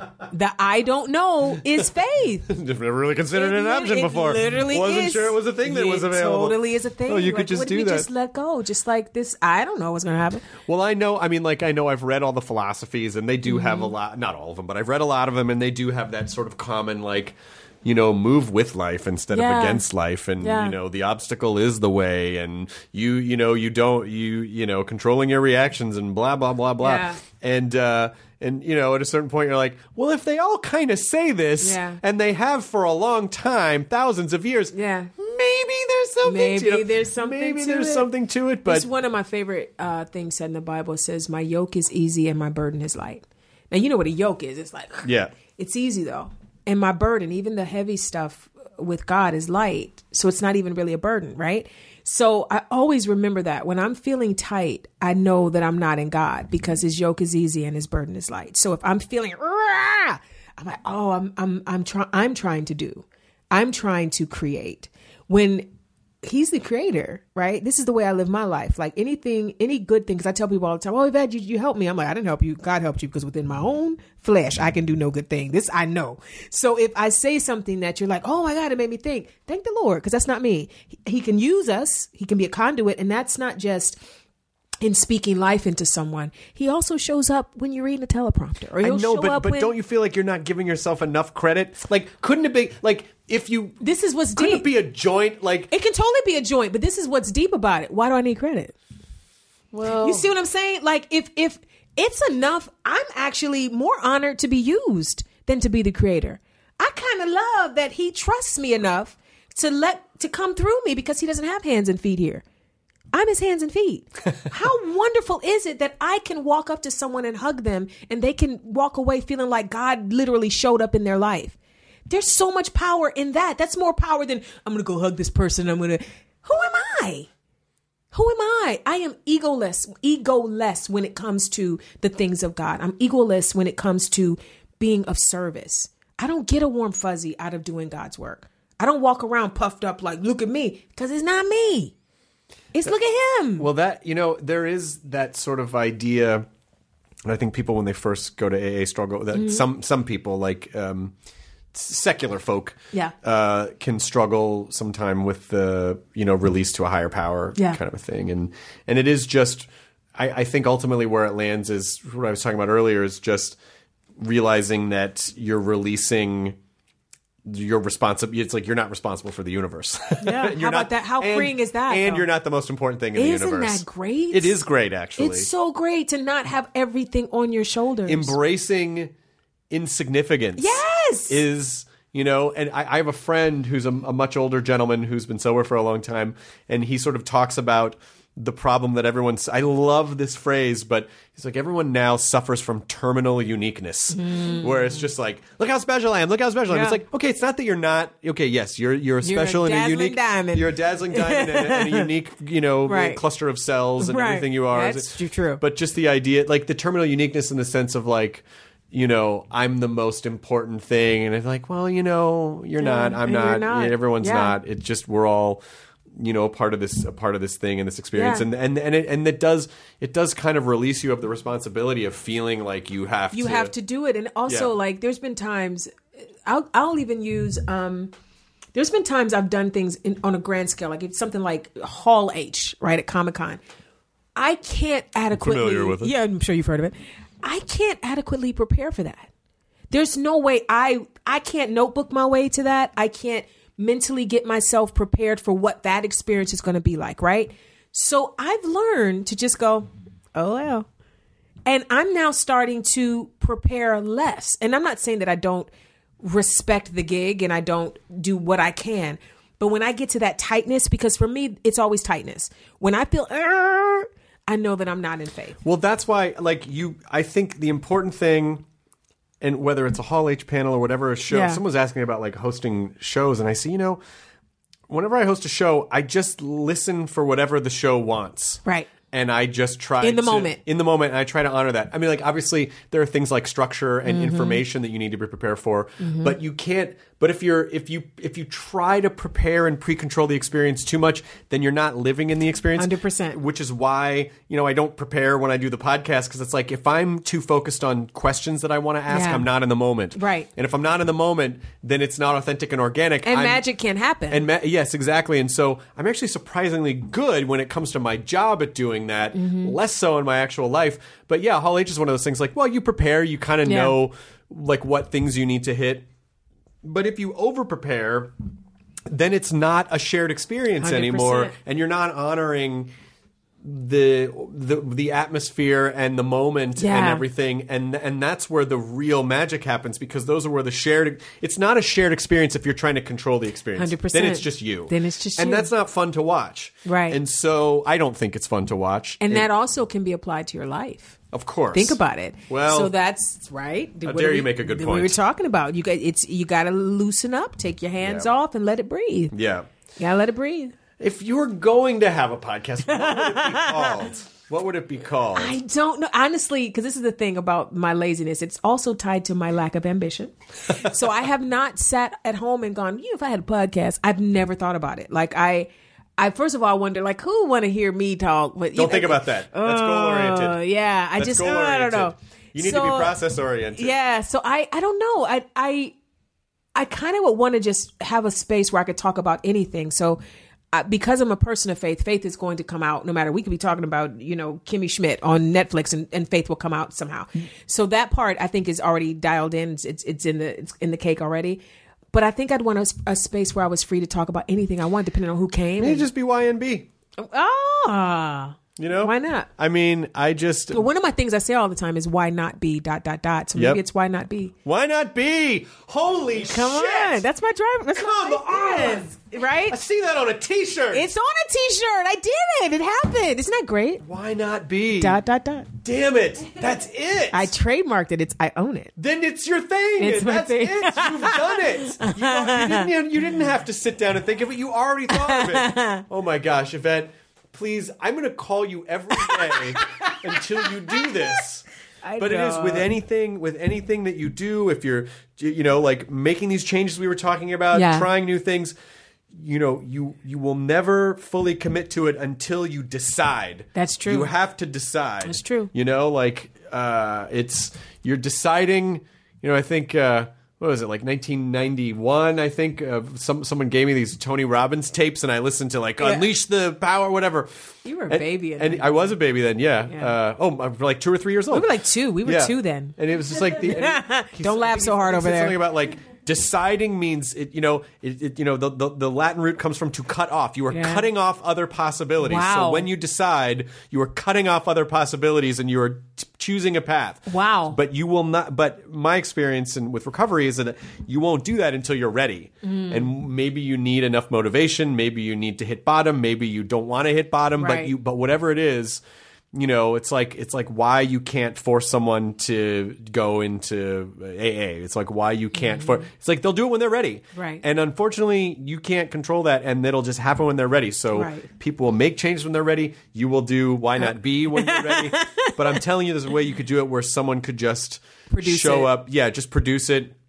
and you do however many episodes you want. Doesn't have to be, you know, every day or every week or whatever. And you just have people come over and you just talk about stuff. But I just think that your point of view and it's just you. It doesn't even have to be anything, but just you. Like you're the thing that's special. It doesn't have to be a concept. You can talk about whatever and it'll come out and it'll find its way. And if you're, you know, and if you let it, it'll become the thing that it's supposed to be. Yeah.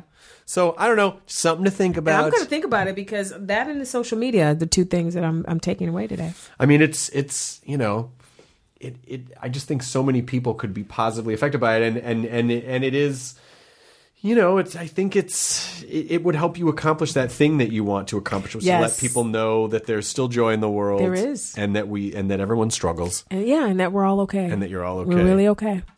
Is there anything else you want to talk about or plug or promote? I have nothing to promote, nothing to plug. Gleefully, I have nothing. I'm in such a place of just waiting to see what God's going to do, and I think it is the happiest I've ever been because I have no idea. Isn't that funny? Like I talk to my trainer about this sometimes because, you know, he's in his 50s and, you know, he said, you know, I materially have less than I've ever had before. And I'm happier than I've ever been. I got a dog I love. Yep. I have a schedule that I love. I can go to the beach when I feel like it. Yep. I'm and it is kind of, it's unfortunate that a lot of times it takes us, you know, 40 or 50 years to figure that out. Yeah.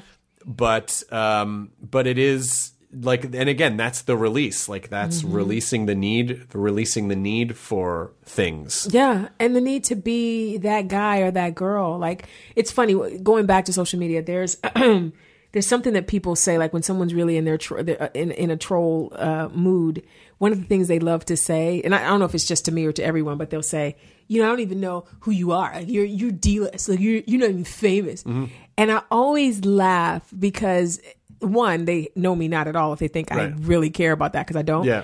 But it makes me laugh, and then I instantly feel sad that they think being known is the most important thing. Right. That being known is something that makes someone matter. And that means people that are doing great work in some small town in a library in Peoria, they don't matter because no one knows who they are. Well, it's a hacky troll swipe. Yeah. But although I will say that, you know, a large percentage of people who are in the entertainment business, like they're playing the odds. Yeah. Like a lot of people would be deeply affected by that. But I actually really, you think there's a lot of people that would be affected by not being considered famous? 1,000%. What? I could give two craps about it. Well, that's good, and you should stay that way. Yeah, I've never cared, never wanted it. But not being known, because like ultimately, I think human beings need to feel significant. Like that's part of our makeup, I think, is we just need to feel significant. Or to feel like you've made a difference. But why does it have to be with millions of people? Why can't it be a difference in your community or a difference on your street? Like, I'm a really great neighbor. I make a big and I have really great neighbors, and we make a difference in each other's lives by bringing in each other's trash cans on Wednesday. And you know, if somebody's going out of town, we'll check in on each other's dogs. Like, that is of value. Like, they know me. I know, but fame is so commodified now, and it's commodified across all the platforms, it's so and it's an addiction. And yeah, it's sad. I remember because I always used to think of someone saying shitty things on like Reddit or whatever and think, oh, they must think they're fucking amazing because they're coming at me like that. And so, you know, one day, a long time ago, I engaged with one of them, and which I don't recommend doing all the time. But in this case, I got a very interesting answer, which I didn't expect, which is the person said, well, why the fuck does my opinion mean anything to you?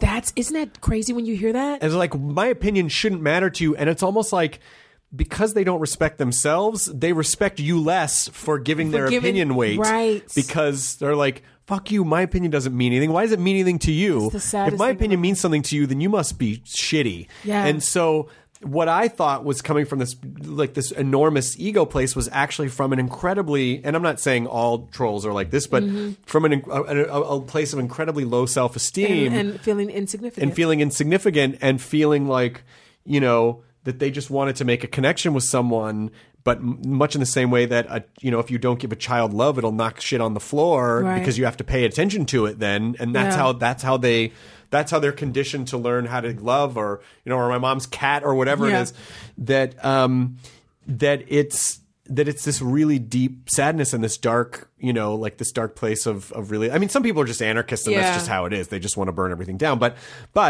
I do think a lot of people that it comes from a place of like deep self-loathing and that they're sort of like lashing out. And so, I'm not saying it's okay, but at least again, you can depersonalize it in some senses, feel sorry and go, well, I'm sorry that this person did not learn how to receive and give, love. I don't know who said this quote, and if anyone out there knows, please tweet me or DM me or something, let me know. Some people want to leave a mark so bad they don't care if it's a scar. Oh, fuck. Is that not the deepest thing? And we run into those people in the industry where it's the goal is to be infamous. Even more than to be famous. They just want someone to say their name, and they'll do horrible things to be considered important. Right. And that is something that saddens me more than anything. And again, it's that race towards everyone needs to know my name. But what do they know it for? Yeah. What are you known for? Yeah. You know what I'm saying? Like that's the thing that gets ego me. Stuff. Yes, that's the sucky stuff. And in social media and our business in particular just coddles and breeds that. Oh, it's horrible. And it is, it's dangerous because it's so alluring and it's so addictive and it gives us such an adrenaline rush and it gives us such a swell of, but that's temporary. Right. Just like a high is temporary. And what happens? You chase the high and you chase the high and then you need more and more and more of it. And then pretty soon it just rules your life and you can't live without it. And that's what's dangerous. And I don't think people think of ego or fame or likes the same way that they think of a physical drug because it doesn't look the same, but the psychological foundational components of it are the same. And the big social media companies know that. And so even though they're like, no, we're just trying to give a good user experience. Like, no, you're trying to get people to do your things so you can sell ads. Yeah. But, and not that they're not good people like one-on-one, but that's just sort of their business and that's the business. But our emotions are being commodified, and I just think it's something that people should just take a look at because it's dangerous, and any addiction can envelop you before you realize what's happened, right? And then you're just in it, and then you're in it. Yeah. Yeah. So, if you take a break, I would love to see how you feel. Yeah. Even though you say you're lazy, just write a paragrapaph each day to see what your moods are. Keep a journal just so you can kind of track it. I should. Yeah. Because I think I will find more joy. And why not be coming to coming soon? Coming soon. Yeah, I hope so. Well, I mean, again, I can't say enough good things about you. Oh, back at You've you. always been an amazing friend and an amazing human being, and the world is a much better place with you in it. I just love you so much. So I love you too, honey. I thank you for thanks for coming on, and thanks for continually gracing the Talking Dead couch with your light and love and your good insight into the show, and you're just, I consider you family. Back at you, and this journey, walking this journey with you from whenever we first met to now has been a joy for me. Move with life. Amor fati, love the fates, and we're all okay. And we're all okay. We're all okay. All right. The end. That was fun. What a great conversation. I love a good conversation. Do we have our guest book? Yes. I get know to Yvette sign. signed it I'm before. gonna have this now. I don't even want to wait until after my Big Mac. I'm getting one of those too. All right, here we go, guys. Okay. I'm going in. Yvette is about to have the strawberry Kit Kat. I see a hand go up like a bracing a hold. Okay. Let me, and I promise you, I'm not putting 20 on 10, you guys. This is the most delicious thing.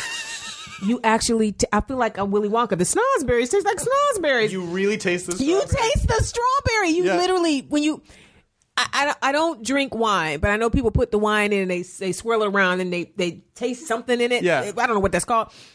I literally did that with the Kit Kat. I put it in my mouth, switched it around a little bit to get the aroma. It's got a real sharp strawberry flavor to it. It is so freaking, like, this is so delicious. I don't want to finish it because once I finish it, it's gone. Yeah. You have to enjoy the burrito, in this case the Kit Kat. You have to enjoy the process while it's happening. You guys get a strawberry Kit Kat. You have to bubble wrap this moment in your mind, in your life. I mean, I'm trying to describe, it's hard to describe the joy on your face right now, and to see, it's like I can see like your brow furrow from the God. How could anything be this good? This is so good. I'm mad I ate the green tea one because the green tea one is not even close to this experience. This was so good. I'm not eating the other one until something really shitty happens in my life. I got to keep the other one. Well, I'll give you some more. Don't play with me, Chris Hardwick. This is the most... You can have the other one. I'll give you more to take with you. This is so... You guys... It's shocking. It's shocking how good this is. There are some things that Is there any other ones that are this good? They're a little tougher to find, but there's... I'm going to blow your mind. There's blueberry. Oh. And blueberry's real good. There is a melon. Yeah, there is a melon one. There's a melon one too. The melon ones I'm not super crazy about, but the blueberry ones I think maybe are a little more seasonal, but the blueberry ones are great. You can taste the strawberry, but there's no strawberry. Like there's no, like I thought I'd see little flecks of actual strawberries. No. And so it has like, it's got there's a strawberry chocolatey experience, but you also get the texture of the chocolate layered on top of the crispy cookie part of it is so satisfying. It chews well, and it goes down beautifully. It is the most delicious thing that I have ever had in my life. I'm so glad. Do you understand? Listen, if I were going to be a God person, I would say that God directed me to say, have you ever tried a strawberry Kit Kat? Listen, God used you. I wouldn't have thought to do that otherwise. God used you today. You were an open vessel and he stepped in. I'm almost more, like, this is probably one of the more religious experiences that I've ever had because I feel like, well, what would have made me think that Yvette might like a strawberry Kit Kat? And it was exactly what I needed. And I'm telling you guys, it's so good. You know how you get something in your teeth and you don't want to get it out? Like, I want to have it. I want to have more of it later. So I'm not even going to drink any water. I'm going to let it live and let it breathe. I know that's disgusting, but that's what I'm going to do. So we have to be open to experiences. Yes. You got this reward, and you're going to bubble wrap this experience. It's been bubble wrapped. Oh, thank you, Yvette. So good. Thank you.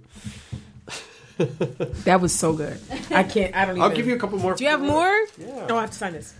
That was the ID10T podcast number 1012 with Yvette Nicole Brown. I know this was actually, we've been kind of doing some longer podcasts lately. Most weight loss plans are one size fits all, not taking into account each person's individual needs. Noom takes into account dietary restrictions, medical issues, and other personal needs to build a plan that works for you. Everyone's journey is different, so your daily lessons are personalized to you and your goals. Stay focused on what's important to you with Noom's psychology and biology-based approach. Sign up for your free trial today at Noom.com. That's Noom.com. And check out Noom's first ever cookbook, The Noom Kitchen, for 100 healthy and delicious recipes to promote better living. Available to buy now wherever books are sold. With Pete Holmes and now Yvette, but I so greatly enjoy talking with her, and I thought today's word salad wrap, if you still got some room for a word salad dessert after the podcast, is just about the idea of having good, positive friends in your life and in your circle. Because now I'm not saying that, you should get rid of all your friends and just go search for people who are sunny all the time. But, we are all a reflection of the communities that we are involved in. And so, if the only kind of nourishment that we're getting from our specific community is negativity or complaining or whatever it is, just kind of grousing about things or just being down, hey, it's fine. It's fine to have those friends, and they're great friends. And, but it's also, I think it's also helpful to mix some positivity in there as well, and seek out people with positive outlooks, and seek out people whose thought processes you enjoy and respect and are kind of aspirational and affect you in a positive way. And also, again, I said it at the top of the podcast, but, having friends who don't necessarily think everything the way that you do. It's one of the things that I love about Yvette, and one of the reasons why I love discussing spirituality with her, because we have different outlooks on things. And I love that. I love that exchange of ideas. I love the possibility of either learning something new or having my perspective expanded or being able to translate something into a different way. And even if we don't necessarily think exactly the same about the details or exactly about how things work, we still adore and respect each other as entities and can share ideas. And I mean, I left that podcast with Yvette on such an emotional and a spiritual high. I felt so good. She just, Yvette's just one of those people that just makes me happy to be around. And I guess, my advice would be, to have people like that in your life. Not everyone, has to be some sort of an emotional or spiritual guru to you, or that you are the emotional and spiritual guru to everyone in your group, because that will drain you. But just sort of having that variety, having that mix of people with ideas that are positive to you, or again, inspire you, or people who, again, don't necessarily agree with everything you say 112%, but you exchange ideas and you grow and you learn, and it's such a blessing, you guys. I'm going to use that word. It really is. But I hope that, again, as we can get pulled into negative news cycles, especially if we're obsessed with reading the news, and it's the news is generally going to tell you all the horrible shit that's going on, and that's going to paint the landscape of your world and give you the sense that the entire world is a garbage fire. And yes, there are horrible things out there, but there are also good things too. And as I've said many times before, you do kind of have to make that effort to paint those colors into your landscape. You do have to seek out some positivity. I mean, it's just healthy for your soul to do that, and will also give you a more full scope of the world, and also give you pockets of joy, and be able to help comfort you when you're like, the whole world's going to shit. What are we going to do? It's just those moments of like, okay, there are good things out there. There are good things out there too. And sometimes you have to seek those out. And sometimes those things are people. And sometimes those things are seeking out positive news, or positive stories, or positive Instagram accounts. Lydia showed me this Instagram account called round.boys. It's just fluffy round animals, like, fluffy dogs and like fluffy round seals. I don't know. It just, when I look at it, it just it just makes me happy. And those little nuggets, the more you can kind of grout your life with those, that stuff is important. It really is. It really is. And I'm not saying it's going to cure everything or fix everything that's going on in your life, but wherever you can find moments of joy, steal moments of joy, smear moments of joy into your life, be they people, experiences, images, stories, things, then I think it really does sort of help the overall picture. So, again, I hope this isn't too Pollyanna for you. You're like, shut up, Chris Hardwick. You don't know what you're talking about. But I do believe that it does help. And I hope you enjoyed listening to the podcast today as much as I absolutely enjoyed taking part of it in it. So thank you so much for listening. I appreciate Yvette. I appreciate you. And I will see you in your ears next week. ID10T scanning complete. Enjoy your burrito. Hey, it's Guy Raz here, the host of How I Built This, a podcast that gives you a front row seat to how some of the biggest products were built, and the innovators, entrepreneurs, and idealists behind them. Every week, I speak to someone new. Stories like Justin Wolverton's, a lawyer who just wanted a healthy alternative to ice cream, so he created Halo Top in his Cuisinart. Or Todd Graves, who grew his fried chicken restaurant Raising Cane's into one of the most successful fast food chains in the U.S.